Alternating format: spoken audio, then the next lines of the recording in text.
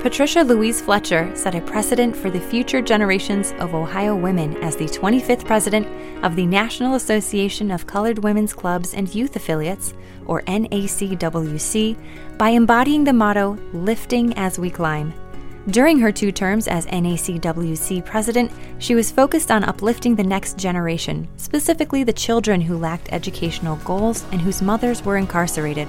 Despite psychological poverty and economic barriers, Fletcher aimed to carve a future of hope for youths through founding the NACWC's Grandparents Academy, or GPA, in 1997.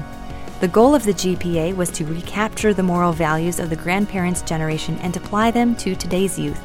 From 1981 to 1997, Fletcher served as principal of Garfield Elementary School in Steubenville.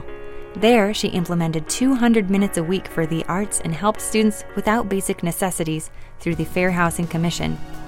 In 2002, the Patricia L. Fletcher Scholarship was established, aiming to further the education of women of color across the country.